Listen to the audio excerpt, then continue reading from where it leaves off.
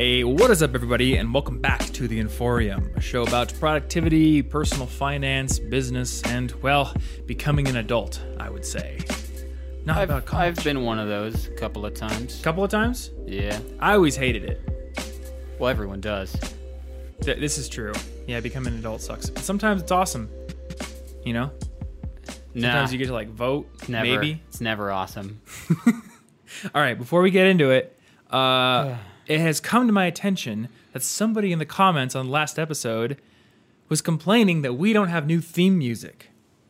So, Martin, I think we need new theme music. Yeah. So yeah, that's probably fine. I'm gonna come up with something. Criticism. But here you go. This is just for you. This is not off the top of my head because I was practicing it before. But this is your new theme music. There. Good enough. Wow, I feel revved and ready to podcast. Do you? I'm gonna be. It was inspired. really A part of my soul that I didn't know existed because the podcast part isn't really that important of a part normally. Of your soul? Yeah, it's the podcast section. It's a new addition. Our podcast is an important part of your soul? Yeah. How dare you? What can I say? What can you say? Okay, so full disclosure to everybody, but mostly apology to Martin. This is actually the third episode of The Inforium.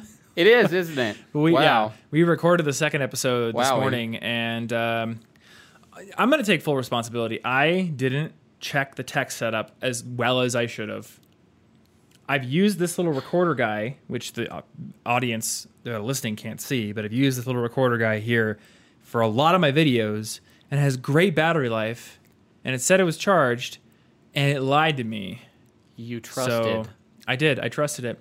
So now it's got fully charged batteries and power backup. I love a power backup. That's what I love. Gaff tape the power backup to the back of this reel-to-reel recorder, but we're good to go. Yeah, this isn't even the same topic you were going to hear about. No, we can't do the same topic. It's a brand new one. We're going to sit on that topic. We've tried re-recording one right after it. It feels terrible.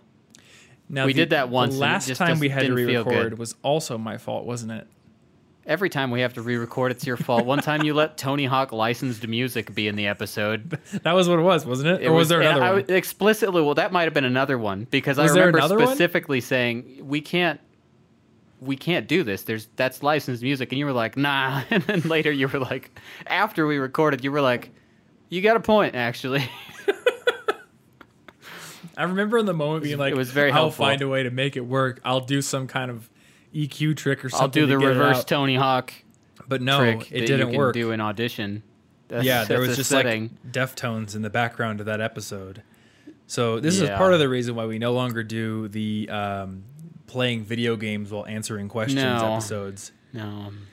The other reason is it's really hard to answer complex questions. I would say that we can only answer certain kind of questions like that in a way that'll come out cool and organic, but usually it's weird because I'm focused, so it's like half an answer and then you gotta wait, and then the rest of the answers come in a second.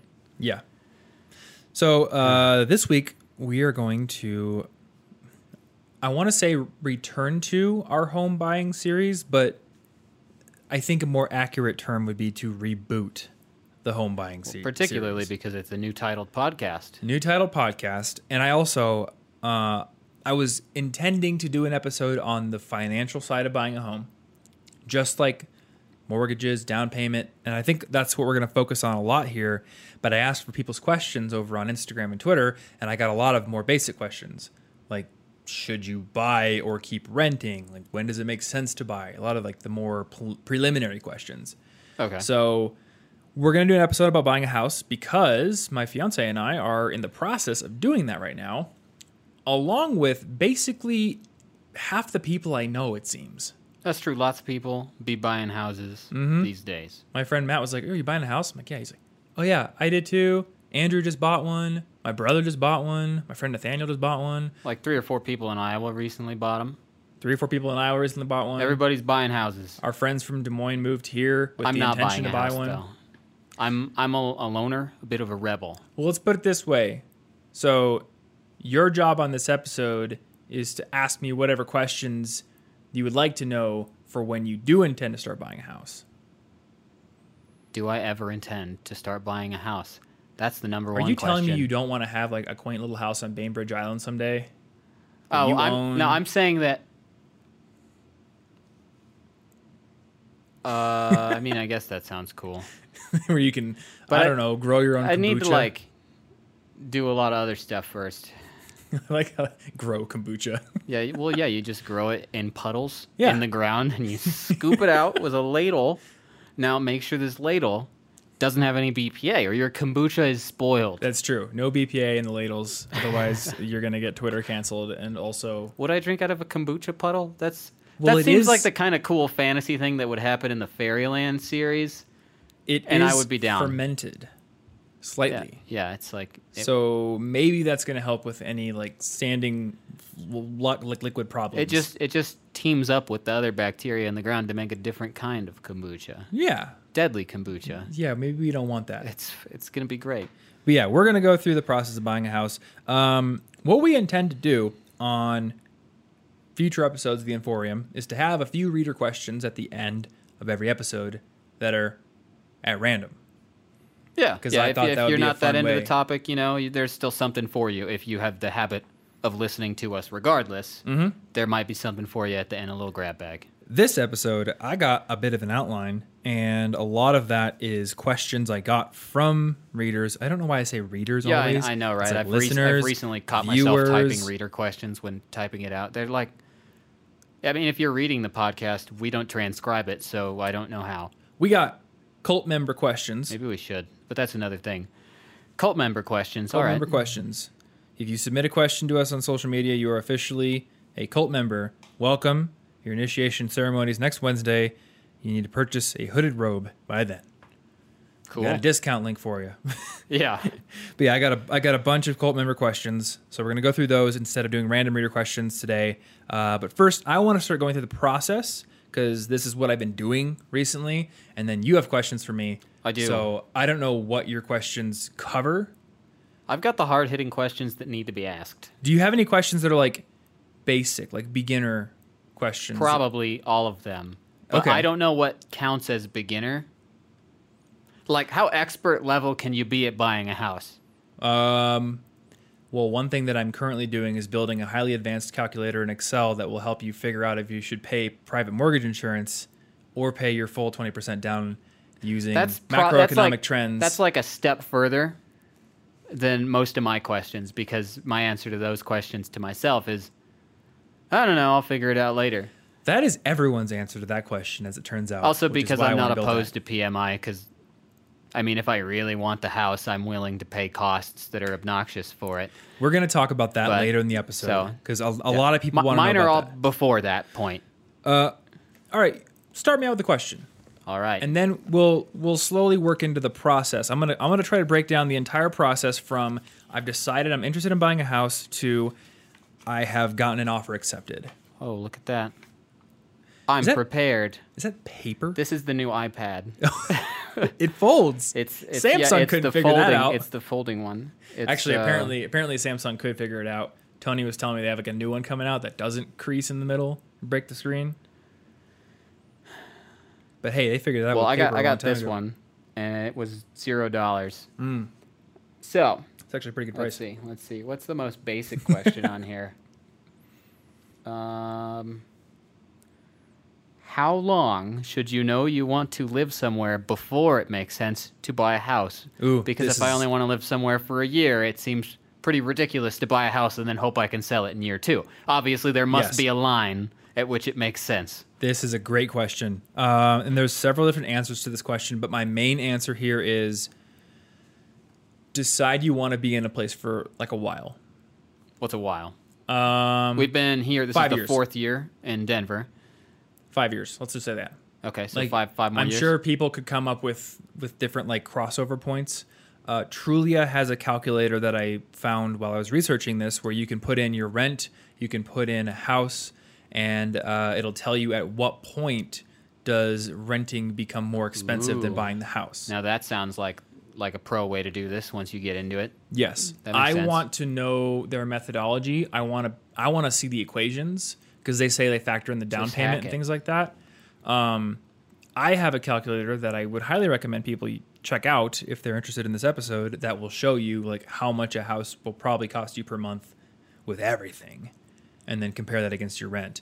But you got to put on a huge down payment. There's no guarantee you're going to be able to sell it at a profit or even at break even. So yeah, my rule of thumb is if you want to be in a place for 5 years and you're like, I'm willing to go to a neighborhood where I can afford to buy, then it makes sense to start looking at buying if your financial situation is going to work with that. Okay. That makes sense. So like it's tough to figure out a general answer here on the finance question because different markets and different like neighborhoods are going to have a different balance between is it cheaper to rent or cheaper to buy. Yeah, and obviously most of the neighborhoody questions are all personal preference.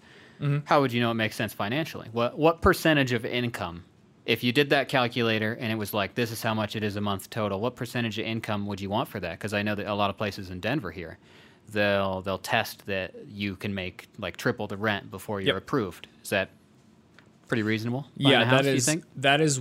So the government, I think it's like the FHA, typically wants to see your housing expenses would be 30% of your gross income. Okay. So not even take home, it'd be gross or less. There's a guy, what's his name? I put it in my notes here. David Bach. He wrote this book called The Automatic Millionaire, and he said 29% of your gross income could be your housing expenses, or if you're debt free, up to 41%. And I think this is based on like some surveys they had done with a lot of people, kind of like judging their financial comfortability level. Like, do you feel stressed about your finances and your house payment and your debt payments, or do you feel that you have them under control, or they're causing you like mental anguish all the time? It's hard to say like these are hard and fast rules because in many locations, you know, your rent would also go into that equation.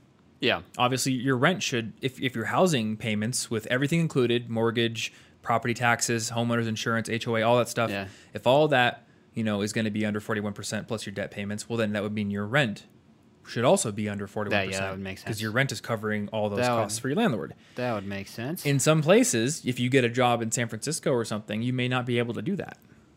If I get a job in San Francisco, I can spend $100K on a box, and hopefully that will be fun. Houses are $4 billion there. Yeah, $4 billion. So if you have the GDP of like a small European country, then you can afford to buy a house in San Francisco. But that's kind of like, I think, a good rule of thumb. So in my Excel spreadsheet calculator, I should say Google Sheets, that's what it is.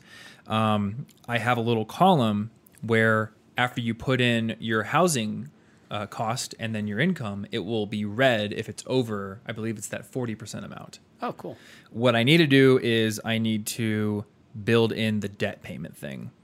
Because currently I have it set up where you just put your student loans in with expenses and it doesn't currently calculate those into the housing thing. So I think by the time this episode goes live, I will have made that tweak. Because I want to get like a whole debt dashboard built where you can figure out like which student loans should I pay off first? What should I do? That is actually one of the questions on this paper. Oh, yeah? Is how much would you want to pay off your other debts first? Or is that important? That's a great question. So we can use that 41% debt and housing to income ratio as a guideline for your monthly payment. So if your debt payments and your housing payments were no more than 41% of your gross take-home pay, then on a month-to-month basis, we can say that you're safe to get a house or you're safe to go up to a rental that would be within those limits. The thing that worries me is, you know, what if you have $100,000 in private student loans that you could not defer or you could not go to an income-based repayment plan? What if you had those and then you get a mortgage? And then what happens if you lose your job? Yeah, that's one of the things something that I worry worries about. me is like, sure, if I could afford this, but at certain points, even if it's comfortable, imagine if you got out of college, you got a super good programming job. You make 100-some K. I've known some people to do it immediately. Imagine that they do all this, they fully extend to the 41%, bam, they lose their job somehow and can't find a new one in the area. It's like, well, you used such a difficult to replace income. Yeah. So here's my thinking on this. COVID-19 has changed the picture right now because it's introduced a lot of uncertainty that we've never had to deal with before. Because of that, I'm not really sure what I would recommend in these times. But if we're talking about normal times, I'm not going to live my life operating on the fear that I couldn't make enough money to live, like, say, a year from now. I'm probably not going to operate on the fear that I couldn't make enough money to live 6 months from now. But maybe I would operate on the fear that I could lose my income for 3 months.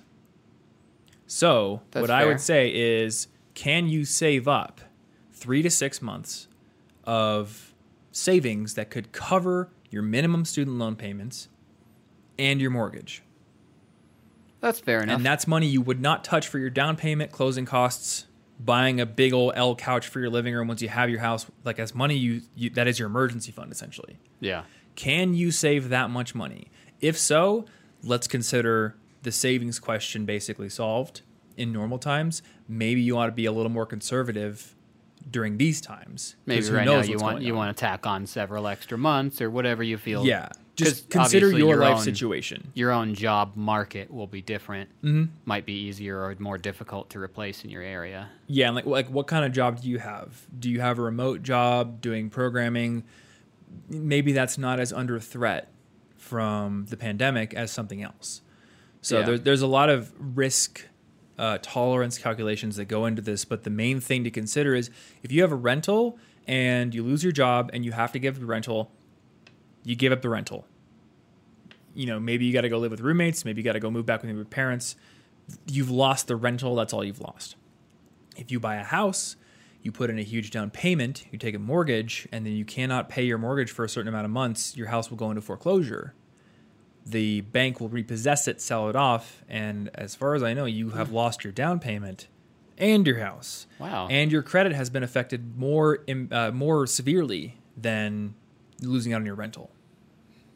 So I think it is very important to be relatively sure you can handle those payments, even if there was a temporary disturbance in the force / your income.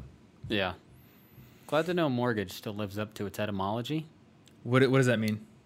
Means Like, what's the etymology behind mortgage? it comes from, now I can't say necessarily that it comes from French, but probably, otherwise it shares a root that French also shares. But it means like a dead or death agreement, meaning that when you fail to pay, the agreement is dead. This house is no longer yours, Oh, yeah. and you lose. Mm-hmm. You win nothing.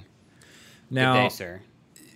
everyone should do their own research when it comes to what it would mean if you got foreclosed on. Ask your mortgage lender these things. But it's not like you miss one payment and they're like, boom, I imagine we're more foreclosed, you're forgiving out. than like several hundred years ago. Yeah. The bank, like, foreclosure is Little. basically the last resort option, where they're gonna repossess the house, they're gonna sell it at auction, and they're gonna try to make back what they've loaned you through that auction sale. Yeah. Sometimes they don't even get what the outstanding loan balance is at auction for whatever reason, and then there could be further legal proceedings to make you pay that difference. Ooh. So I'm sure you get a couple of warnings before it gets to this but stage. yes, so the bank doesn't want to have to do that. Doesn't sound They're fun. gonna want to try to work with you to get the money from the person they signed the agreement with. So there are things that mortgage lenders will do sometimes, like, you know, allowing a payment to be deferred or allowing smaller payments for a while. Like, they're gonna try to work with you, but it's not like they're just gonna be like, oh yeah, just don't pay it for a year, it's fine. That's not gonna happen. Yeah, probably. So not. my thing here is have 3 to 6 months of basic expenses in the bank if you can. That's you fair know? enough. Not living in the constant fear that what happens in 4 years. Mhm. If I trip and fall, it's like that's fair. You don't want to mitigate so much risk that you simply refuse to live if you don't Yeah. have 30 years of safe life saved up. Exactly, yeah. I mean, it's just like insurance companies, right? Like insurance underwriting, they set their rates based on like statistics, but they're not like, well, statistically, you are going to die someday, so we're not going to give you insurance. You know, it's like, Yeah. there's acceptable risk. Statistically speaking, you seem to be mortal. So So yeah, we're not going to give you a policy. Like- Only immortals get policies. yeah. Okay, so did you have any other questions that seem like beginnery, or was that it? What if you can't start any of this? What if you don't have great credit? Is there any single thing you can do that isn't simply wait several years until your credit's better? You can get a mortgage with low credit. Really? Yes. I forget the exact Okay. number, but I think if you're below, I want I to say wouldn't- 550. I wouldn't have expected that. If you're below 550, you can get an FHA loan, but you have to put 10% down. It may not be 550. I didn't write the exact numbers down here Interesting. because I was doing like basic research. So we can link to it in the show notes where there was like some article I was reading. But yes, it's like mid 500s. If you're beneath that, you can still get it. I don't know if you're going to get it if you're like totally in the dumps, but you will have to put 10% down, and then your interest rate may be higher because your credit your credit score makes sense. influences your interest rate. So let's get into the process here. Yeah. So I guess like the first thing is deciding whether or not it's time for you to buy a house. We kind of covered that. My rule of thumb is I like the area. I'm willing to spend 5 years here. You know, maybe plans change, but like you're thinking this is where you want to be for the next 5 years. At least at the moment, that feels like something where you're not clearly against it. Yeah. Now, there are going to be people who are like, dude, you could just house hack. You could buy a house. You could rent out 2 rooms to 2 people. You could like live mortgage free, basically have them cover it. And then you could just move out whenever you want. You know, some people do that. If we're ever going to cover that stuff, we'll cover it in a future episode. That sounds complicated. Right now, we're going to cover the basic scenario. You and or your life partner want to purchase a home for yourselves. And it could be a townhome, could be a condo, could be a single family home, which is Oh yeah, condos. you know, condos are a thing. Totally forgot about that. That's just like an apartment you buy. Exactly. basically. Yes. There's condos and co-ops. They're a little bit better. So condo, believe you're literally buying a unit in a building. Yeah. And then like co-ops, I think you're like buying into a company that owns the whole building. So you don't like straight up own your unit. You own stake in the company. That's interesting. I've not even. They heard have of that their one. pluses and minuses. I'm not super knowledgeable about either of them because I am your typical future suburban dad that wants a 3-car garage. So I haven't looked into them much, but they do exist and they are options. So yeah, decide it's time. The first thing you want to do is, number 1, figure out like what kind of life do you want to live? Do you want to have a condo in a hip part of the city where you can go to a hipster restaurant or hookah bar, or I don't know, whatever people are doing these days, mustache waxing bar right down the road? You could Or do you want mustache your wax typical... You could get a while mustache getting a nice wax cocktail. while drinking a nice cocktail. That's delightful. Right there. That's not too that's far. The place. That's not too far off, actually. The hairstylist I go to is like, do you want a beer?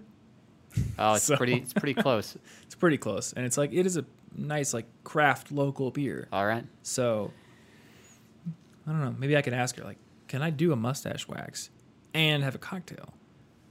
Yeah. That's. And if not, is that a value add that would be worth adding to your business? I don't even know. How would that even work? You'd be trying to drink with. It would be really Like, it'd I be don't really think that's going awkward. to work. Maybe with a straw. It's a beer hat, like one of those hat things. okay. They put the cocktail there. You got a straw Yeah. that goes under, so they have room to work on the mustache, Naturally. and you're good to go. This is obvious. This is business Yeah. 101. This should be in business schools. We should be charging for this. Okay. Now you need to figure out your budget.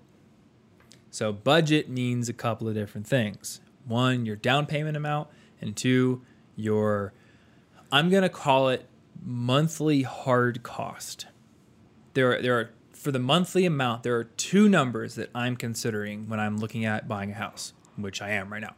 So there's one where I call it's monthly hard cost, and that is the amount of money you have to pay every month to live in that house.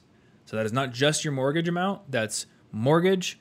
That is going to be property taxes, homeowners insurance, HOA fees if there are any, utilities, and then so that's your hard cost. And then I have another one I call full cost, which is the hard cost plus your recommended savings. So when you own a house, the buck stops with you. If a toilet flapper valve breaks, you got to go to Home Depot and buy a $10 flapper valve and change it. If your roof gets blown off in a storm, well, maybe your homeowner's insurance is going to pay for part of that, but anything else, you got to pay for. If you need new windows, you got to pay for those. So when I used to run Listen Money Matters, my friend Andrew built like this whole software tool called Investable, which is for real estate investors. And it kind of like helps you figure out, given a certain purchase price on a certain property, do you think it'll cash flow? Which means like, will it be profitable at a certain rent? And it'll use like economic data to figure out what's rent likely to be on that property. And then what are your utilities costs, all of these kinds of things. And there's what he called major, minor CAPEX. And these are basically minor maintenance and major repairs. There's like certain amounts you should save.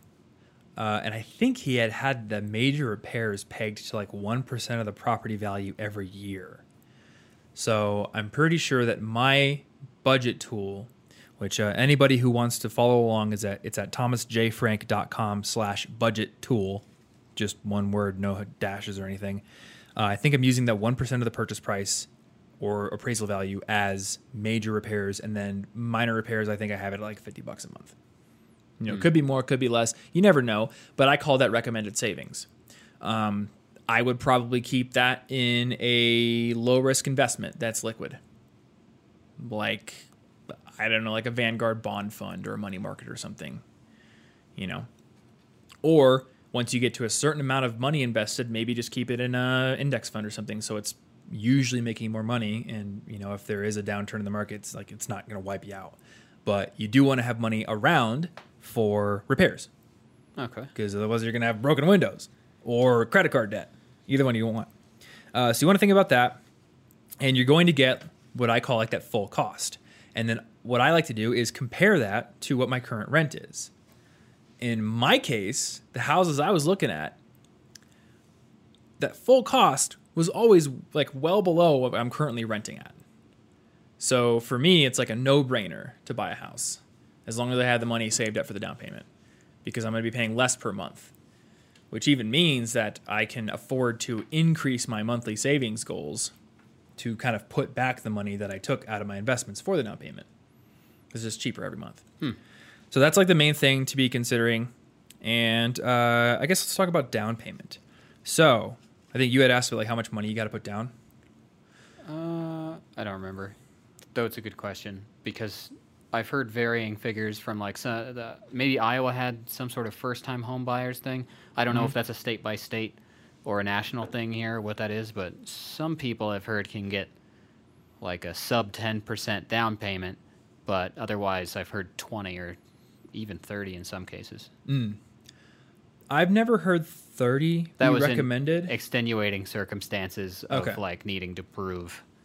Yeah, maybe that could be like if you had terrible credit or something. Yeah. I do know like usually a friend I hear 20. Yeah. A friend I had in college, her parents actually put down 60% on their place. I guess they just really didn't want to have a mortgage that was very much. I have family who just dropped the whole thing one time. Just like cash? It wasn't an expensive house, but yeah, just the whole thing. Some people do that. I mean, my landlord bought this place in cash. Like the dramatic gesture. It feels great. You do get to drop like 10 pounds of money. And you make sure that you have it in bills in a suitcase. Yes. Otherwise, it's not not draw cool. any suspicion. But what would people that don't want to feel cool with bills in a suitcase do? Yeah. Okay. So 20% is the down payment amount you will need to put down if you don't want to pay what's called private mortgage insurance. So essentially, banks looking at lenders, they're going to look at a lot of factors to see how trustworthy are you? What's your credit score? Do you look trustworthy? Do you have like a weird, do you keep winking oddly in the meeting? Why are you winking? You're going to make that $1 billion. Can you say to us for a second, Tim and Eric will make $1 billion without winking? Oh, you'll make $1 billion. And another thing is how much money you're putting down. If you're putting down 3% of the purchase price, well, number one, the bank has to extend more money, so they're putting more on the line. But number two, you don't have as much skin in the game. Somebody who puts 3% down, if the house gets hit by a meteor or they just decide, you know what, I want to stop paying and whatever, I'll let it go in foreclosure. Like, they're not going to feel the hurt as much because they put barely any money down. Whereas somebody who put 20% down is like, all right, you got skin in the game. We're only giving you 80% of the value. So, you know, statistically, people who put more down are more trustworthy, or at least are more likely to pay their mortgage and, you know, put in that effort. So insurance is a whole scheme to mitigate risk and help deal with it. Private mortgage insurance is pretty much money you pay every month to the bank because you don't have your 20% equity in the house. So a lot of people think that like PMI is the worst thing in the world. It is to be avoided at all costs. Save up as much money as you can so you can avoid PMI by putting down the full 20%. But really, it's all just math. And, you know, the biggest factor, other than the price of the house that's going to influence your payment every month, is the interest rate on the mortgage. So actually, I want to see, do I have Google Sheets on this iPad actually logged in? I want to see if I can bring it up because I have a calculator that I can actually use here. And I even have numbers built in. So here's my house comparison.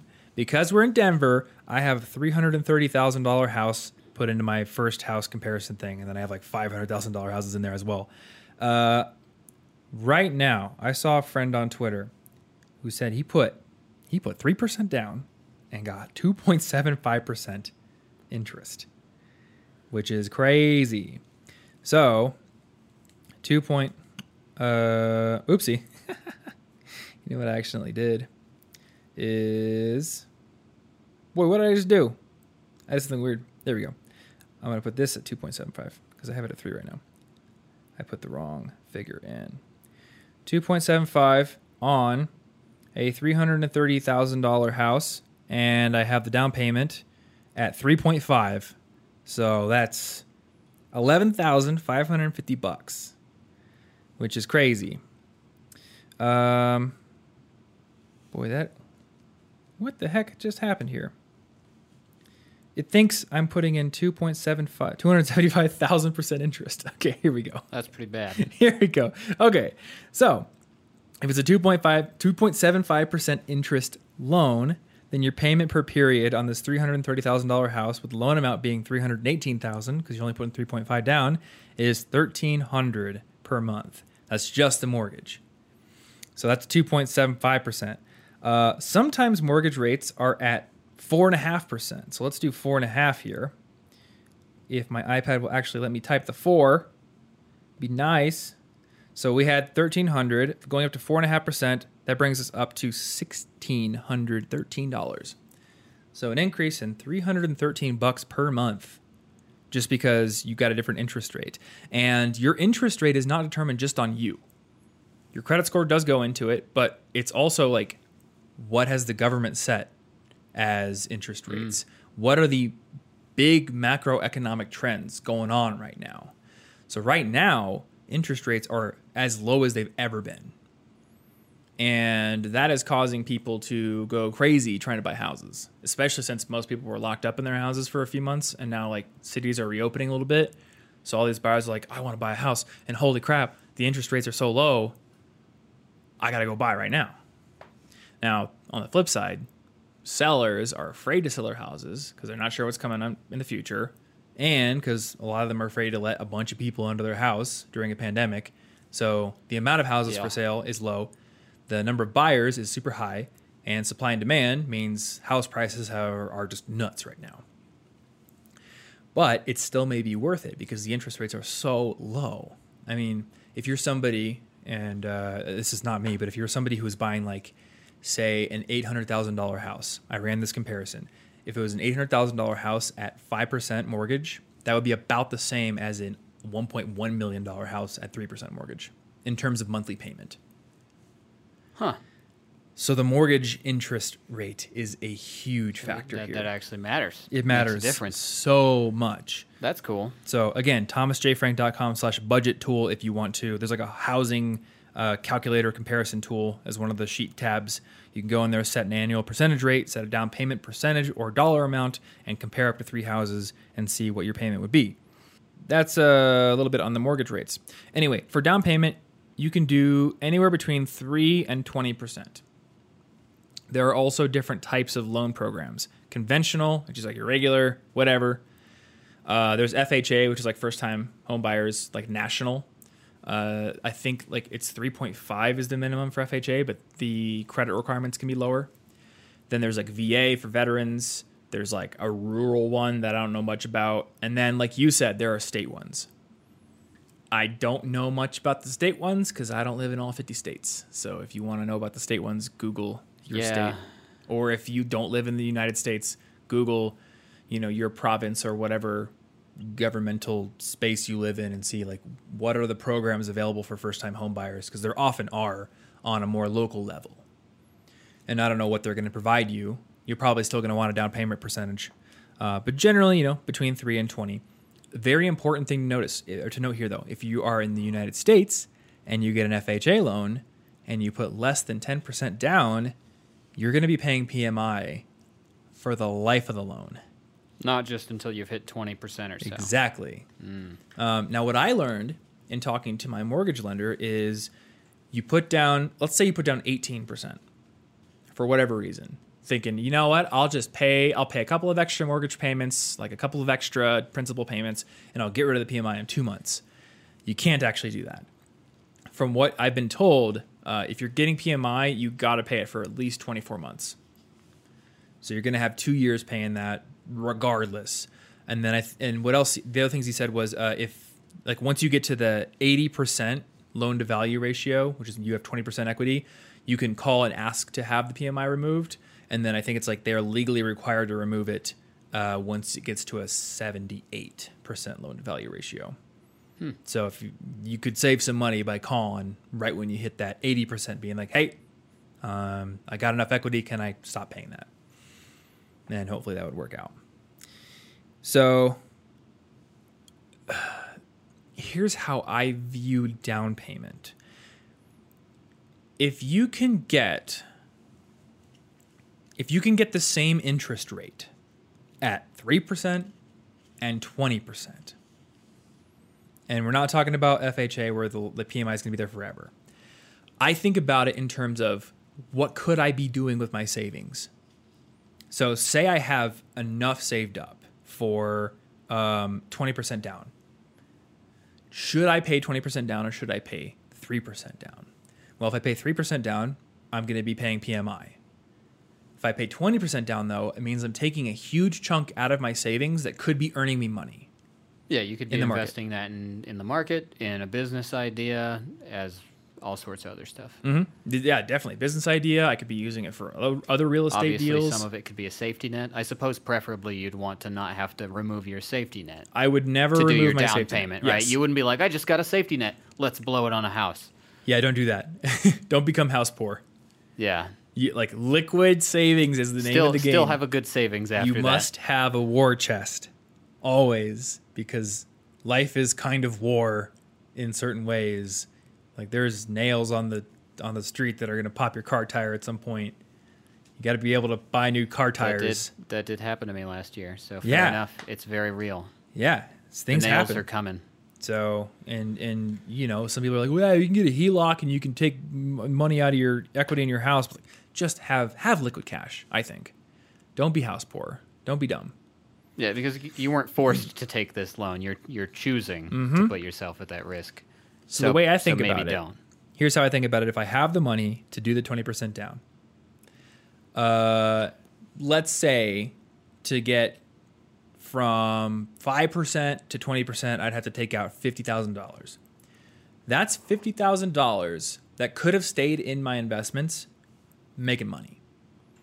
Yeah. And the only way I can justify the potential losses on that amount of money throughout the life of however long it's going to stay in there. I'm 29 now. If I kept it in there until I'm 70, that's 41 years.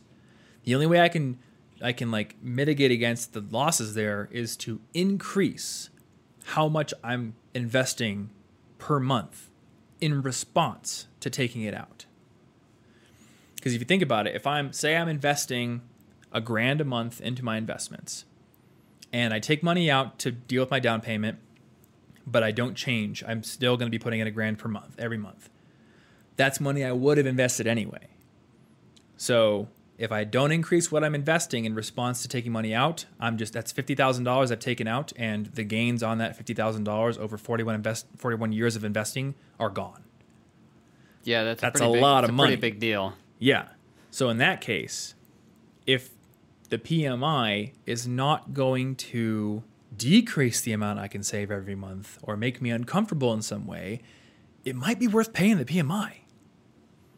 Yeah, would I so pay $80 a month Yeah. for, I don't even know what the gains on 50K over 41 years are at 7%, but you can do the math. I'd argue a few. It's a lot. A few gains. If I can increase my monthly savings in response to taking out money, then instead of calculating the gains across the entire life of me as an investor, all I need to do is figure out, okay, what would I lose in gains from now until my increased savings amount gets me back to where I was?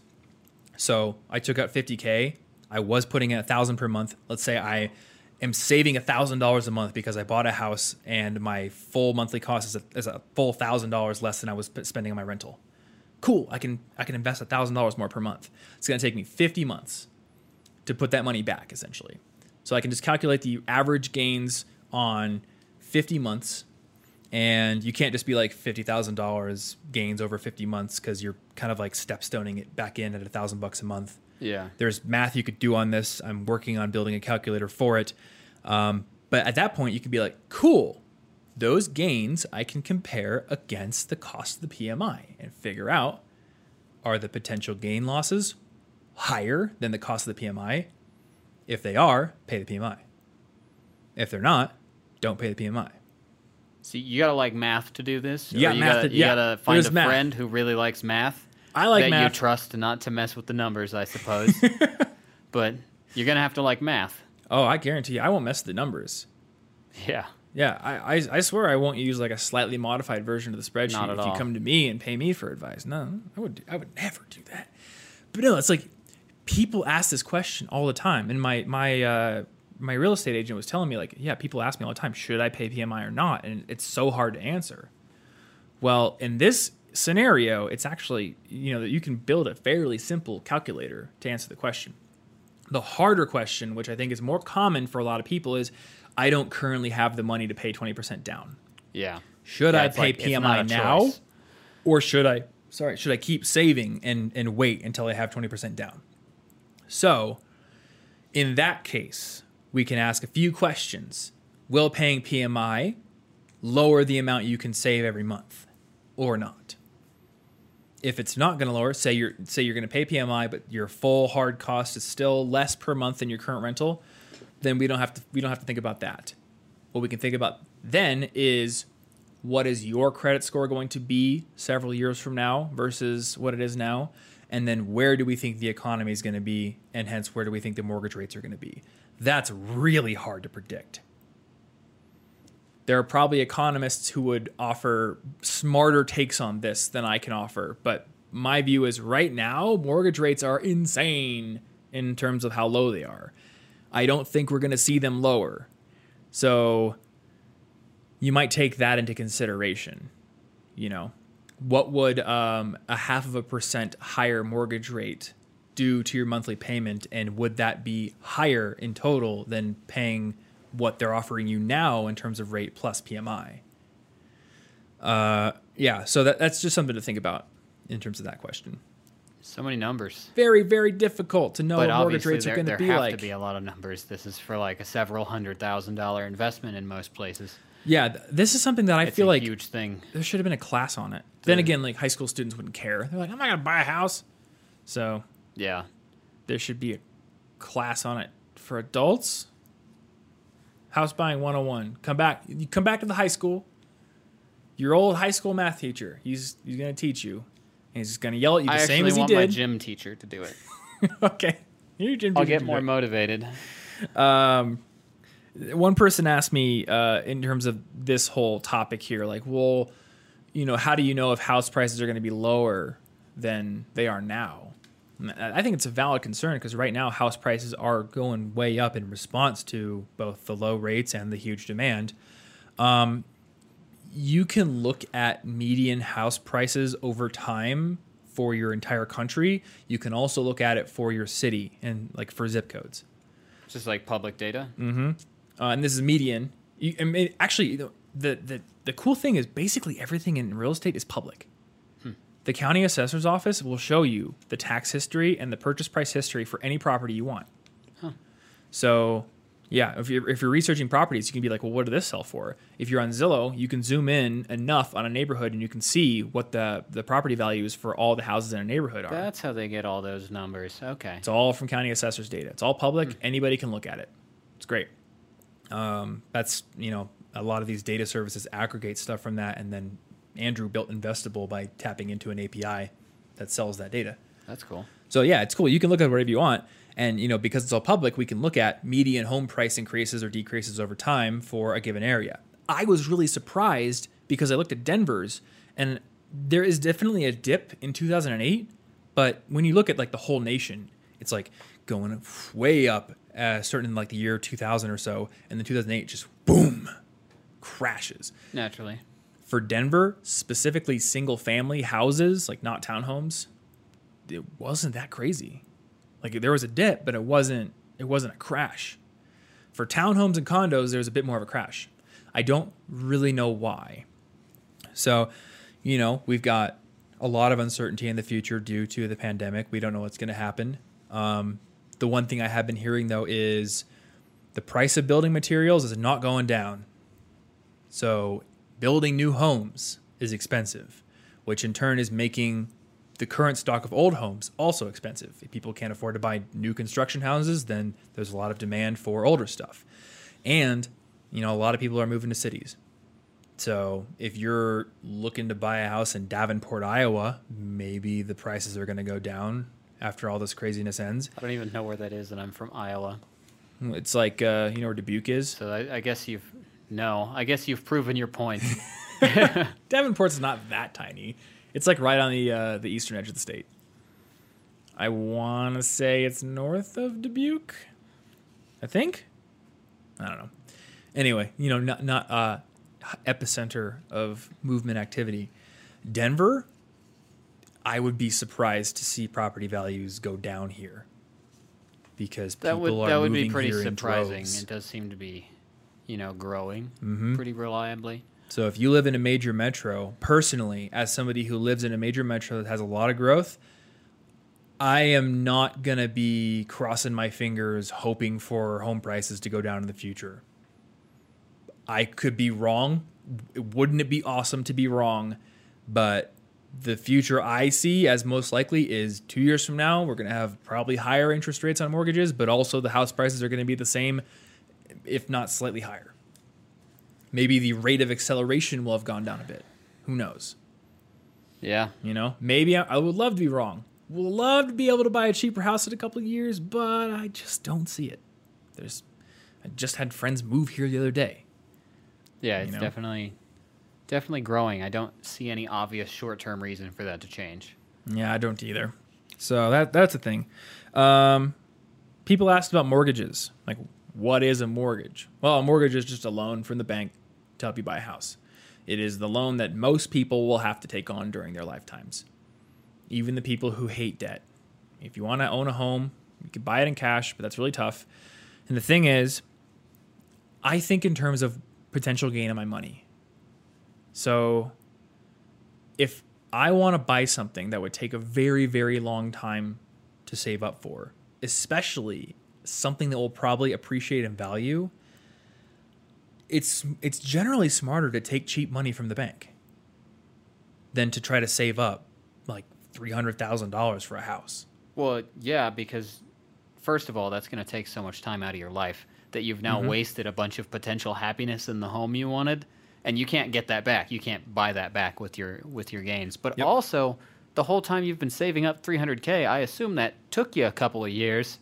So you've been paying rent that wasn't going towards your mortgage, and the rent just disappears. Yeah. Rent just gets thrown into a barrel and burned. You never see that money again. If you're putting it towards your loan the whole time instead of renting, at least you keep that money kind of. Yeah. Now there's an emotional connotation behind the whole like idea that rent is wasted money. Well, a lot of people in this particular instance, yes. I am glad to pay rent personally in my situation. Yeah, absolutely. I mean, I'm currently paying rent right now. I am being provided a valuable service by my landlord. I have a roof over my head. I have a place to record these podcast episodes. Yeah. It's great. The term that I read recently, it was on a Reddit post, but I really liked the way that they worded it. It's, what are you paying every month in non-equity payments? Interest on your mortgage is a non-equity payment. HOA fee is a non-equity payment. But your rent is also a non-equity payment. So if we're talking about you building equity into a house, which is an asset that will likely appreciate over time, could be an investment, your rent and mortgage interest are one and the same in that they are money you pay every month towards your housing expenses that are not building you equity. So in my calculator, I actually have in the housing comparison thing a non-equity payments line. And for the rent, it's just all of it is listed as non-equity payments. And then for houses, it's homeowners insurance, property taxes, your mortgage interest, and then HOA fees. But because the mortgage is going toward... and it's mortgage insurance. So what I did is I built in what's called an amortization schedule. Yeah. And for people who don't know, amortization schedules basically just break down how much of your payment goes towards interest and how much of your payment goes towards principal every month. When you start out, most of it goes towards interest and very little goes towards principal. And then every month that goes by, a little bit more goes to principal, a little bit less goes to interest. This way, you're not like building up a crazy ton of equity right away, which could be disadvantageous to the bank. So I don't know like the pure rationale behind amortization. I just know that for mortgages, you're always going to be paying it. It's never going to be like a pure simple loan where like a solid fixed amount is always the principal and a solid fixed amount is always the interest. It's always fluctuating. So, you could take it over time. I think for my non-equity payments calculator, I took like the first 2 years just to, because, it's like the first couple of years in the house. Maybe I should use the first 5 years and average that. But I just took the first 2 years of interest and averaged it on a month-to-month basis for that. It's just like a back of the napkin glance. Like, look, this is how much you're paying for non-equity as your rent, and this is how much you'd be paying for the house. And if it's significantly lower, then, that mortgage interest is money well spent. Yeah, like if you're in that situation where you're specifically looking to just, I'm going to save up $300K and buy this house, and I know the one I want, and I could have gotten it today with a loan, but no. It could very easily make way more sense. Yes. To do that. So yeah, in this dimension, people often think of it like one way is debt, one way is not debt. But really, it's like it's all non-equity payments all the way down until it hits the turtles. Then it's those all the way down. Don't hit the turtles. So we talked a little bit about there's like conventional, FHA, VA, state-based. I'm probably doing a conventional one. I think FHA can help for first-time home buyers and people who have lesser credit. Then there's the 30-year versus the 15-year debate. So you can get a 30-year mortgage, you can get a 15-year mortgage. 30 years typically is going to have a slightly higher interest rate than a 15-year, though talk to a mortgage lender and see what your situation calls for. But then, in turn, the 15-year is going to have a higher monthly payment. Here's my take on it. If you have, let's just say $500 extra per month left over because you're not paying for a 15-year mortgage, that's $500 you can throw into an index fund and make 7% average. So saving 0.5% or 0.25% or whatever is probably not worth it to have a higher monthly payment and less money to throw around into savings or investments or whatever every month. The other thing, yes, you're going to pay more in total interest with a 30-year, but if you get a 30-year, you have the option of making extra principal payments if you really want to. Personally, I'm chucking that money into investments. I want every dollar I can to be making money in investments, either stock market or mutual funds or real estate or companies or whatever it is. I want to use that money for those purposes rather than trying to pay down really cheap debt faster. But If you get a 30, you have the option of paying it down like it's a 15. And then the only downside is you're paying a slightly higher interest rate. Yeah. But then, like, say you lose your job for a few months. Well, that's like $500 extra you don't have to pay every month. So, I'd say like optimize for your optionality. And I guess that's all I have to say on that. And then the other thing is like fixed versus adjustable rate mortgage, what they call ARMs. I have 2 ARMs already. I don't need any more.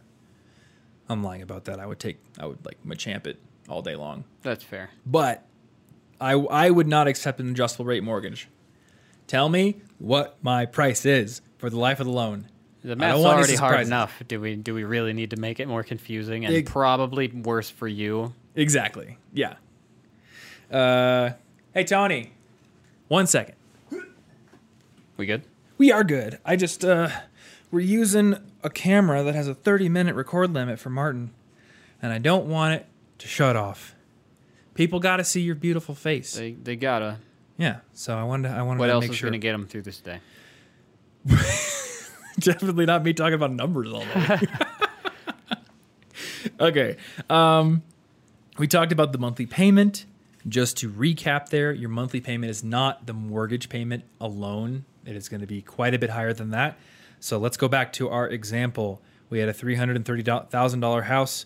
We put 3.5 down on it because we're ballers. We're going to go back to our 2.75% interest rate that I saw someone on Twitter get, still putting 3.5% down because they're a baller.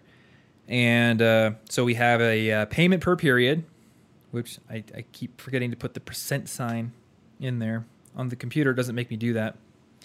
So you have payment per period. That's your mortgage payment of $1,300.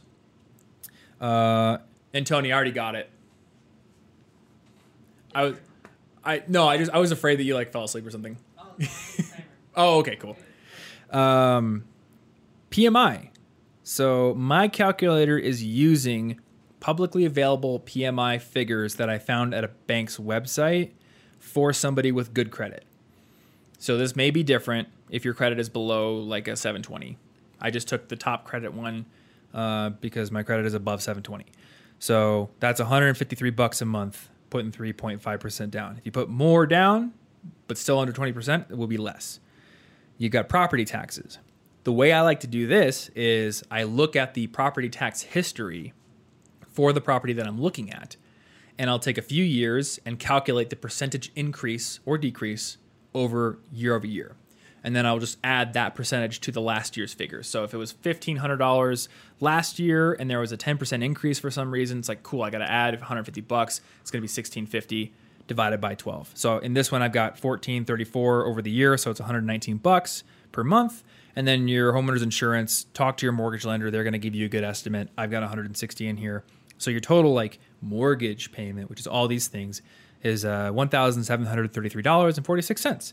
And then I've got some assumptions for utilities. Let's just say there's no HOA in here. You can do whatever you want. Have like a bunch of cars on your front lawn, all their wheels missing, cinder blocks, no HOA. They don't care. And then let's say we've got like $225 of total utilities per month. I don't know. What is that high? Is that low? I have no idea. This house is big and I like AC, so. Yeah, I don't know. I mean, that depends on what climate you live in, right? That's true. That is true. Well, here, it gets hot in the summer. So that gives us a total ownership hard cost of $1,958 per month. And then my estimated monthly recommended savings is $320. So my full cost here is $2,278.46 on a house that costs $330,000. So if you are spending more than $2,278 per month on your rental, then it's probably worth buying a house at this price, at that down payment amount.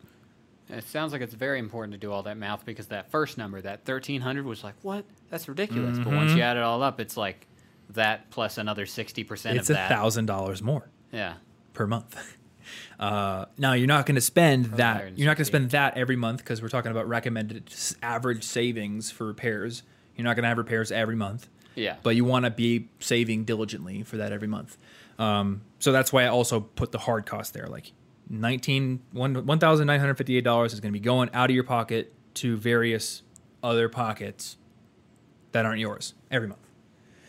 But yeah, if you're spending less than $2K, or if you're spending more than $2K, on your rent, then that could be very worth it. Given other factors, of course.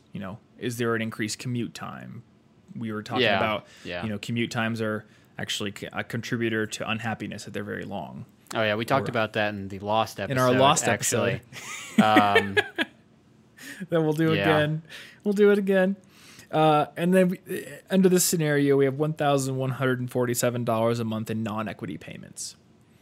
So, when you're thinking about like burning money, that's what you're burning to be a homeowner. And what are you burning to be a renter? So yes, I think it is very, very, very important to run the numbers like this, so you have an accurate picture of what you're actually going to pay per month. Another thing people don't consider is closing costs on the house purchase. So $330,000, you're putting down your down payment. A lot of people are like, that's all I got to pay, right? That's it. But no. Closing costs is to close the deal, right? Not to finish the loan. Yeah, to close the Cool. deal. So this is money that you're going to spend up front. Conventional wisdom will say like 2 to 5% of the loan amount. When I talked to my mortgage lender, he was like, it's probably going to be like $5,000. Now, it may be different for other people, and that may be a low estimate. I'm not sure. I'm keeping more on hand than that. But you got things like inspection, that could be $500. Appraisals could be $300 to $500. Closing services fee could be like $300. Loan origination fees. The research I did said these can be like 0.5% of the loan value. And then often you got to pay property taxes up front for the first year. There may be HOA fees up front and homeowners insurance up front.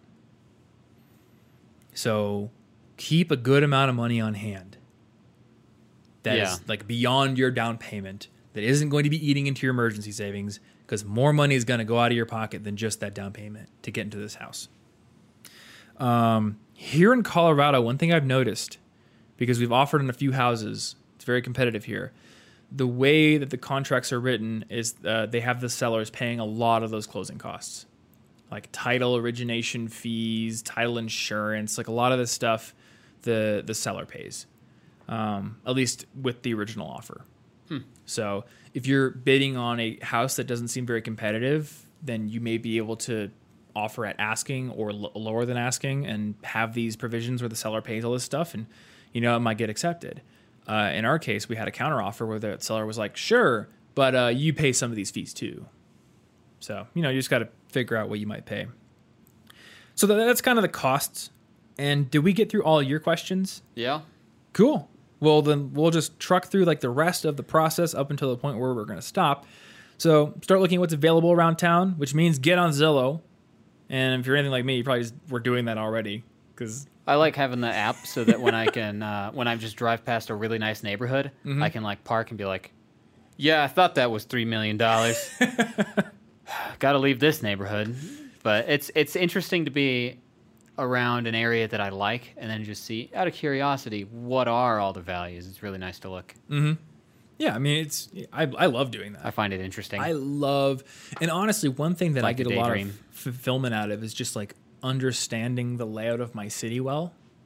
I don't know. I like to ride my bike around the city. I like to ride around neighborhoods. Just like, I want to know, like, what is Denver? I want to have like a feeling for it. Yeah. And, part of that is I'll just go on Zillow sometimes. Well, you can't have neighborhood preferences if you've never been to them.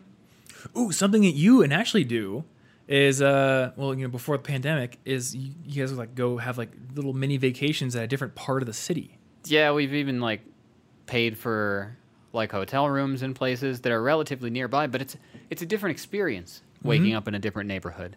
And also, it's a much cheaper vacation than doing the same thing in another city where there are travel costs and all that. It's true. And at the end of the day, we could always just like drive home real quick to get something we forgot. But legitimately, we spent 2 days in a different neighborhood, and it felt like a full vacation in a completely different area. Yeah. And it's just like 25 minutes away from where we live now. Yeah. Yeah, so and that could be a great way to start to get to know some neighborhoods. You gotta test out how safe do you feel walking around. Yeah. That's an important thing. Go there at night, You know, something that like I've tried to do is if I'm like seriously considering a house, I'll go ride my bike around the neighborhood. Yeah. And be like, all right, is there like a dog constantly barking next door? Like, are there things that I would have a problem with that I wouldn't see during the weekend morning when I tour it? Or bike lanes. Bike lanes are nice. You know, if you're moving out to like the suburbs, the street is basically one big bike lane. Well, that's definitely true as long as the neighborhood's not very busy, yeah. Mm-hmm. But if you're moving to a more busy place, yeah, bike lanes could be a big thing. Or at least like, is there a back road or something that would be easy to bike on? So yeah, like start looking on Zillow and start making a list of the things that are important to you, like proximity to work, proximity to a coffee shop, grocery store. How walkable do you want it to be, or bikeable do you want it to be? Ooh, oh, there's a website for walkability. Oh, is there? That gives it like a score. Oh, I don't know what website you're talking about. Redfin brings their data in. Cool. Zillow Good. might as well, but Redfin does. I was looking at that not too long ago, but walkability score was real cool, and it was like, yo, yeah, you get a score of 80, you can get to most of your things from here. Mm-hmm. That's worth looking into. So if you use, I don't know if Zillow does this, but if you use Redfin, they will show a walkability score and sometimes a bikeability score. I wonder if they just pull that in from the same website I'm thinking about. I'm guessing they probably do, because it would be much easier to it'd be much easier to just get an API. Data. And it would be a good way for that site to make money. Use Redfin or Google walkability scores or something. I will sometimes use, there's like some guy made a radius tool, so you can enter an address and then you can enter a mile radius, and it will overlay a circle onto Google Maps with the address you put in as the center. So you can be like, all right, I'm going to draw this circle around me. So this is 1 mile as the crow flies. Where is a grocery store? Where I know you're thinking. Where is a coffee shop? Like that kind of thing. I don't know what else. I always think of grocery stores and coffee shops. Like, what else do you want to be nearby? Like a bowling alley, trampoline park. I know, an aquarium. Poke restaurant. It's big for me. Ooh, a botanic garden. If I could live close to one. Those are usually really expensive neighborhoods, so it's iffy. Does but, Denver have they're cool. any kind of botanic garden besides the main one? There are a couple of other gardenish areas. I don't know if they're explicitly in Denver, but they're in the metro. In the metro, yeah. Yeah. When I say Denver, I mean the metro, basically. Anna gets on me because I consider Boulder to be part of the metro area of Denver, and she's like, no, it's another city. And I don't know. It basically is. Let's ask Boulder. Oh, Boulder's going to get real annoyed I think with me if I think they might get metro mad area at city. you. I don't know. I kind of consider it. It's like Ames. Yeah, Ames is not really a metro area, Des Moines, but it's like close enough. Anyway, list out your requirements, make a list of things you like, and go on Reddit. Google, like first time home buyer regrets Reddit, or first time home considerations Reddit, and they'll tell you things that you had not thought of before. One thing I didn't think of: don't buy a house that is positioned west of your job. Oh, because then you're driving into the sun in the morning, and then you're driving into the sun when you go home. You can't see anything when you're driving every day. That would get a little annoying. Now, right now the housing market is so competitive, you may not be able to be super picky, or maybe there's just like a neighborhood that you love, but it's west of your job. Here in Denver, that's a lot of people's problem. They want to live near the mountains, but they work downtown. You're dealing with that. But it's something to consider. One thing that I really hadn't considered much of, but then when I moved into this house, I learned, here in Denver, a north-facing house is not nearly as good as a south-facing house. Because we're in the northern hemisphere, so the shadow from my house always keeps the sidewalk in shade. Yeah, that's why. And when it snows, it just ices over. I got to get out there and shovel it. The snow on your sidewalk specifically lasts about as long as Iowa snow. Specifically my house. Everywhere else is springtime. Across the street, they have completely absurd. Houses. So their sidewalks just melt perfectly. They never have to shovel. It's ridiculous. So yeah, that's something to consider. So Google those things around. Then assemble the minions or your team. Actually, I don't think your buyer's agent is going to appreciate being called a minion.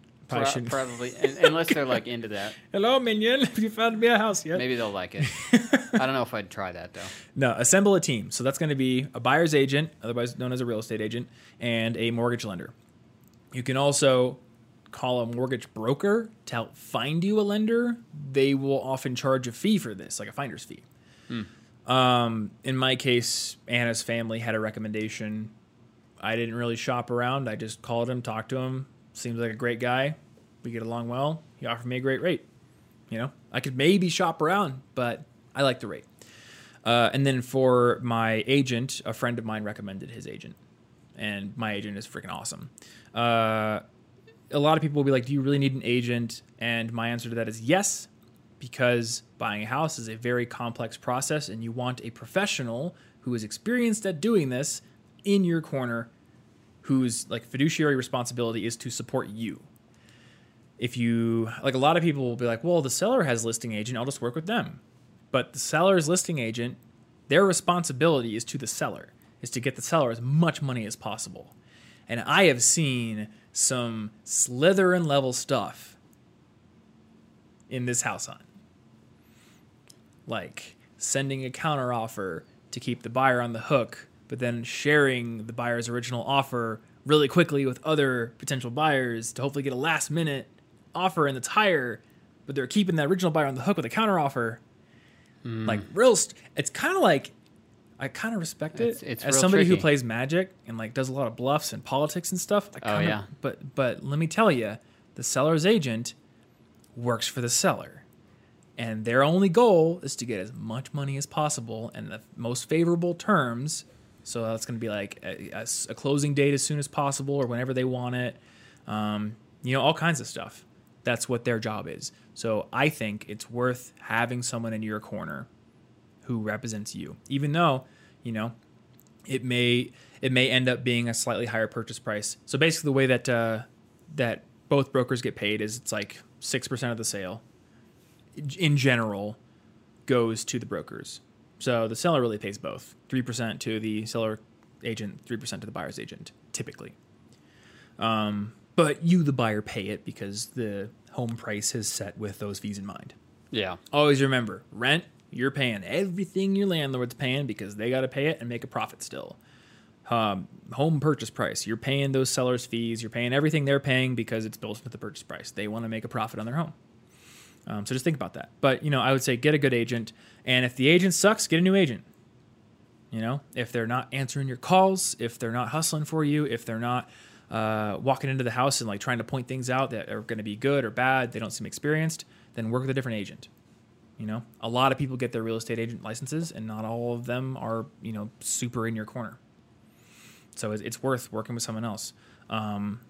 In my case, my agent is somebody who didn't make me sign any kind of exclusivity thing. He just operates on the value of his work. That's cool. So I'd recommend that. Start touring houses. So I think in the olden days, people would sort of like rely on their agents to bring them houses.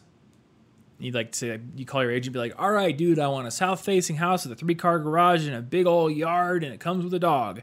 And they're like, well, I can't get you a dog, but everything else, sure, I'll give you a bunch of listed properties. And they'd look in this thing called an MLS, which is like this secret database of houses that only real estate agents can see. And in the past, houses would go to the MLS first and be there for quite a while before they would hit Zillow and Redfin and Trulia, I think, and all those other ones. Apparently now it's like an hour before they hit Zillow. So working with my realtor, he's just like, just send me anything you're interested in. I can look for you if you want, give me criteria, but like the stuff is going to pop up on Zillow really quickly. You're probably going to see it before I do. So we'll see something on Zillow. We'll do instant email searches. So like draw a circle around the area we're interested in, give it criteria like 3 bedrooms or more, 2 parking spaces or more, things like that. And then when things pop up within our price range, it'll email me instantly. Oh, that's cool. And if I like it, I'm like, hey, can we go see this house? And he's like, yes, we can go see it. Let me ask when I can get a tour in. And then you can go tour. I would recommend bringing a tape measure and taking pictures while you're there. Because when you're at home later that night considering it, you're going to want to be like, well, how big was that basement? Like, how big was the garage? Can we actually fit things in there? So if you have data, you can make a better decision. And then if you want to offer on a house, tell your agent you want to offer. And a good agent is going to help you get a decent determination for what you should offer. So obviously it's like a big old negotiation, right? The seller wants to get as much money as possible. The buyer wants to pay as little money as possible. And right now we're in a seller's market, which means the sellers are at an advantage because there's very little inventory around and there's so many buyers. So a lot of houses have multiple offers. And you're never going to know what the other offers are at the start. You may be able to ask after offers come in, like, hey, what was the offer that beat us? Can we counteroffer? But sometimes they won't even tell you that. So, my agent's been saying like, all right, well, this house has been on Zillow for like 20 days. So clearly people aren't biting. There's like a few things that we would need to fix. I think we'd be safe to offer under asking here.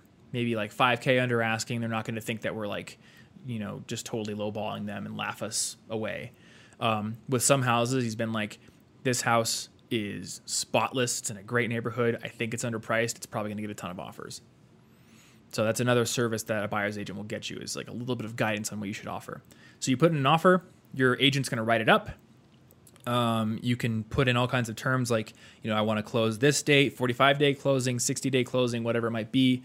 And then you're either going to get an acceptance, you're going to get a counteroffer, which is just like, we want to accept, but we want to change some terms. Do you accept these? Or you're going to get usually crickets. They're not going to be like, no, we decline your offer. They're just not going to tell you. Love to get ghosted. Yeah. Oh, I forgot one very important thing before you start looking. Talk to your mortgage lender and get either pre-qualified. Oh, yeah, I was going to ask about that. Yes. Either get pre-qualified or pre-approved. So pre-qualified, they're going to ask you questions about your income and your debts and your expenses. And they're not going to do a credit pull. They're just going to get that, and they're going to give you like a pre-qualification, which is like a really hand-wavy, like, okay, based on what you told us, we would give you this much money. A pre-approval is they're going to do a hard credit pull, which can affect your credit score, but, you got to do these things sometimes. They're going to dig really into your income and things like that, and they're going to be like, all right, we're kind of like more committing that we would give you this much money for this purchase price. I think you may be able to skip the pre-qualification phase. If you're very serious, you could just talk to your mortgage lender and be like, look, I want to get a pre-approval for this much. Can we do it? And they may do it. Anybody who goes through this, you're going to talk to your mortgage lender. You're going to talk to your agent. You're going to learn a lot more than what I'm talking about here. Well, and you'd probably want to pre-approve like with some wiggle room, right? In case they make a counteroffer that's or if you find a house that's $10,000 more than the one you were looking at first. You'll have to get a new pre-approval. Would you have to do it again? Typically, they do it really fast. Okay. So, we've offered on like 5 houses. Have you had to get a pre-approval every... Yeah, you get separately? A pre-approval. So as far as I know, you get a pre-approval for the specific property, but it's what I was reading is they're really pre-approving you for a purchase price. So if you had a pre-approval for, $350K, and then that house falls through for whatever reason, you go offer on one that's at $330. But it's ostensibly on a per house basis. I think so, because if you have a pre-approval for like an $800,000 house and you go buy a $500,000 house with it, like the bank might be like, we're not going to give you $800,000 worth of loan. I just wanted to hang out with $300,000. Yeah, throw a party the first day. Yeah, exactly. Like Matt Cox went to jail for getting like multiple mortgages on the same property. So the bank is going to want to be like, this is the property that we're loaning you money for, and we're the only people loaning you money for this property. But in my experience, if you have a letter for a property that's more expensive, you could send that, and the seller is going to take your offer more seriously. And so this is a big thing. Like, you need a pre-qualification, or more likely a pre-approval, for the seller to take your offer seriously. Because a lot of people will come in, they'll offer a bunch of money, and then their financing falls through. So typically sellers will not accept an offer unless you have one of those two, because otherwise it might fall through and they might let a more legitimate buyer slip through the cracks. So yeah, get yourself a pre-qualification or pre-approval, whichever one seems more advantageous for the moment. And let's see here. I think we had talked about making the offer, acceptance, counteroffer, or crickets. And then if you're accepted, cool. now you're under contract. And you're going to go through inspection and appraisal and closing procedures, which I have not yet done. So we'll talk about those in a future episode. Bada boom. We should definitely do them backwards and then say we'll think talk so? about those in a previous episode. Yeah, it'll be fine. Just to mess with people. Okay, Tony, if you want to hit it, we're going to be done in the next probably 20 minutes. So if you want to just like refresh it. That darn, I forgot. I think they had like taken the tariffs off of European imports of video cameras. So now I don't even know what the recording limit is. I don't know. Sony removed it, right? You don't have it on yours, right? I don't recall. I don't film things very long. I'm pretty sure the new Sony A7S III doesn't have it. I'm very tempted to buy it and get like a Sony to Canon lens adapter just to get rid of that stupid limit. I always hated it. Okay, so we had a few questions from Twitter and Instagram. One person said, "Why not rent forever?" Which actually, I'm curious about your take on that because you're continuing to rent. Well, I'm continuing to rent because I don't know where I want to be in 5 years in the slightest, and the idea of committing to one location for 5 years doesn't sound right to me. And I suppose if it never sounded right to me and I just kind of, bounced back and forth between cities, maybe it would never make sense to buy. And then I could rent forever. But there is a cost, and that I will never be building home equity. Yeah. So the reason would be if you rent forever, you can't build home equity. That's exactly what it is. That's it. If you're cool with that, then rent forever. Move everywhere. It just comes at a cost. Or if we think about it a little more tangibly, do you always want to be paying for where you live? That feels like a nothing question to people our age. Because it's like, that's the only option. You got to pay for where you live. Unless you go live in mom's basement. Like a given. And watch a bunch of anime all day. But, if I'm like 50 and, that there's a different like viscerality to that question. I don't know if that's a real word, but it's more real. I could have a house paid off, or I could still be renting. And say I want to stop working so hard. What if I want to go spend a lot of my time volunteering and building houses for people, or you want to intentionally cut your project. Direct income doing something else? Well, if I'm renting, I really can't. It's the same thing as with debt payments. Like debt payments reduce your optionality in the now. And I use debt to my advantage in certain times, but like I don't always want to have debt payments because they reduce my optionality. Well, rent reduces your optionality to a degree. And as we've illustrated here, again, number one, when you're paying rent, you're paying all the expenses of your landlord. Now, a lot of landlords buy houses in cash, so their expenses are lower than somebody paying a mortgage, which that is like, it took me a while to figure that out because I was here in Denver and I'm like, man, a lot of places, like what I'd pay for a mortgage and homeowners insurance and all that is more than what the rent is on similar houses in the neighborhood. How are they doing this? And I realized, oh, wait, it's people with like millions of dollars coming in, buying these houses in cash. So that way their only payment every month is the non-equity stuff. Yeah. They're just paying homeowners insurance and property taxes and utilities and maintenance. So, they can afford to rent it for far lower because there is no mortgage payment. But, a lot of us can't do that. So that's just the biggest thing. I don't want to be always paying money for where I live. It would be, That's fair. You're always going to pay some. You're always going to pay property and taxes. Like, for the record, I probably don't always want to either. At some point, I might buy something. Just right now, you're going to find a place where you want to be eventually. I don't know. I think, Like I maybe believe someday eventually it'll you click, will. and it'll just make a lot of sense. But if it doesn't at the moment, I don't want to buy and then be like horrified at the annoyance that I have brought myself And of either commitment or having to sell the house. Yeah, which that is obnoxious. The other side of this, because a lot of people will feel like, oh, I got to buy a house now. It's an investment, and I'm throwing away money every month. If you don't know where you want to be, rent is a very valuable service because rent increases your optionality in terms of what you can do if you decide you want to move or whatever. You're not tied down as much. I'm paying to stall. Exactly. You're paying to stall a little bit. If I want to move to Seattle, I want to move to Minneapolis, I want to move wherever I want to go, cool. Wait till your lease is up. That's it. Wash your hands of the place. Or if your apartment has a buyout clause or whatever it is, pay that. Maybe it's kind of pricey, but that's it. But when you got a house, you either got to sell it or you got to try to rent it out. And that's a whole can of worms. My friend Matt had, maybe still has, a condo in Jersey, and he moved out to Boulder, so he wanted to leave Jersey, couldn't sell the place, so he rented it out, and the property management companies he hired one after another were not doing their job, not finding good tenants, all this kind of stuff.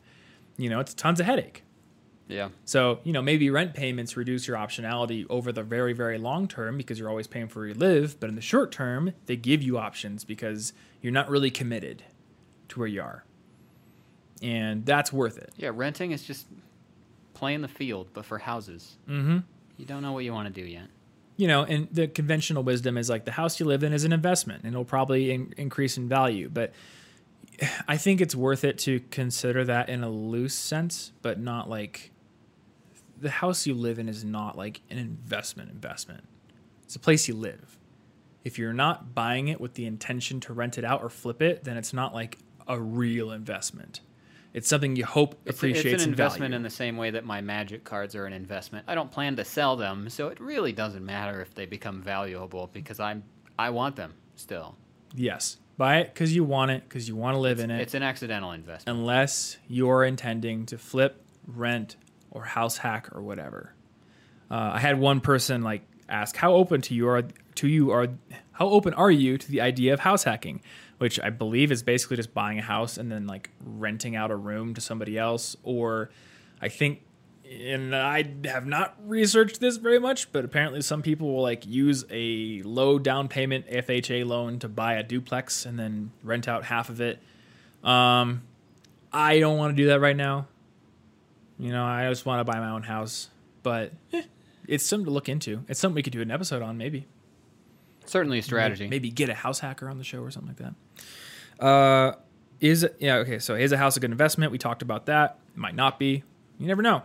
So don't buy it because just because you think it's an investment. Buy it because you want it, and also because it will likely appreciate in value over the long term. Let's see here. I had saving. We talked about savings for the long term versus saving for the long term versus savings for down payment. So somebody asked should you be investing money or saving for a down payment? And my view on this is if you're intending to take a bunch of money out for a down payment, don't put that if you're going to do that in the first 2 years, 3 years from now, don't put that in the stock market. Don't even put it in an index fund. Cuz the gains you're going to make on 2 years of growth is not that much, and it could be losses. Yeah, the reward isn't sufficient for the risk if you actually want to spend it shortly. Mm-hmm. Right now, things are fine. Weirdly, I don't understand why the stock market is so good right now, but say it's just an imaginary confidence game, man. Say you're in 2006, and you're I'm saving for a house. I'm going to put money in a mutual fund. And I'm going to buy a house in 2009. Well, there goes half your money when the stock market crashes. So, I really don't think two years of gains are worth the risk that you could lose money on it. Yeah. And it could be a small loss, but it could still be a loss. So keep it in cash, in a savings account. You really shouldn't be investing money that you intend to use short term. Just investments are for slightly longer term. Or put it in a 2 or 3 year treasury bond or something. If you want to make some money on it, put it on something that's it's a guaranteed payment. That's fair. 2%, 3% bond. It protects against inflation, but it's not you might lose 3% on it or something. Yeah. So we asked about current. I think we had talked about current investment rates and prices. So here we go. When do you stop accelerating loan payments and start saving for a down payment? So there's a really good question. Alternate loans, student loans. Well, I'm just gonna put any kind of loans in here. Well, that's just not the home loan. Not previous the home loan. debt that you're already holding. When do you stop trying to pay those off super fast and instead save up for a home? Yeah. So I will apply this same rule to this. Actually, I got to think about this. So my typical rule for debt payments is anything over 5%, accelerate the payoff. 5% interest. Yep. So my rationale on this is if you look at like index funds in the stock market in general as an entire market over a very, very long period of time, like 75 years, 100 years, our average rate of return is 7%, around about. So to be a little bit conservative, let's just knock that down to 5%. So long-term investment returns in index funds are probably going to give you, we could be pretty confident and say you're going to make 5% on those. So any debt over 5%, I say kill it, which means any loans you have, make your minimum payments, and then any money left over that you would be saving and or putting towards debt payments, put it towards the debt payments. Once you have your emergency fund and like a nice savings buffer, of course. You know, war chest. Always have your war chest. Beyond that, though, you know, I think it's worth starting to invest because you're going to make those gains. Now, with a down payment, we just said you're not putting it in the stock market because you're not trying to worry about gains over 2 years of investing. Yeah. You know, you got to make the decision for yourself at that point. Do your debt payments represent? Do they represent like a lot of uncomfortability for you? And maybe there's some math we could build about this. I haven't really done the math on it yet, like early payoff of a 5% loan versus, you know, getting into a house.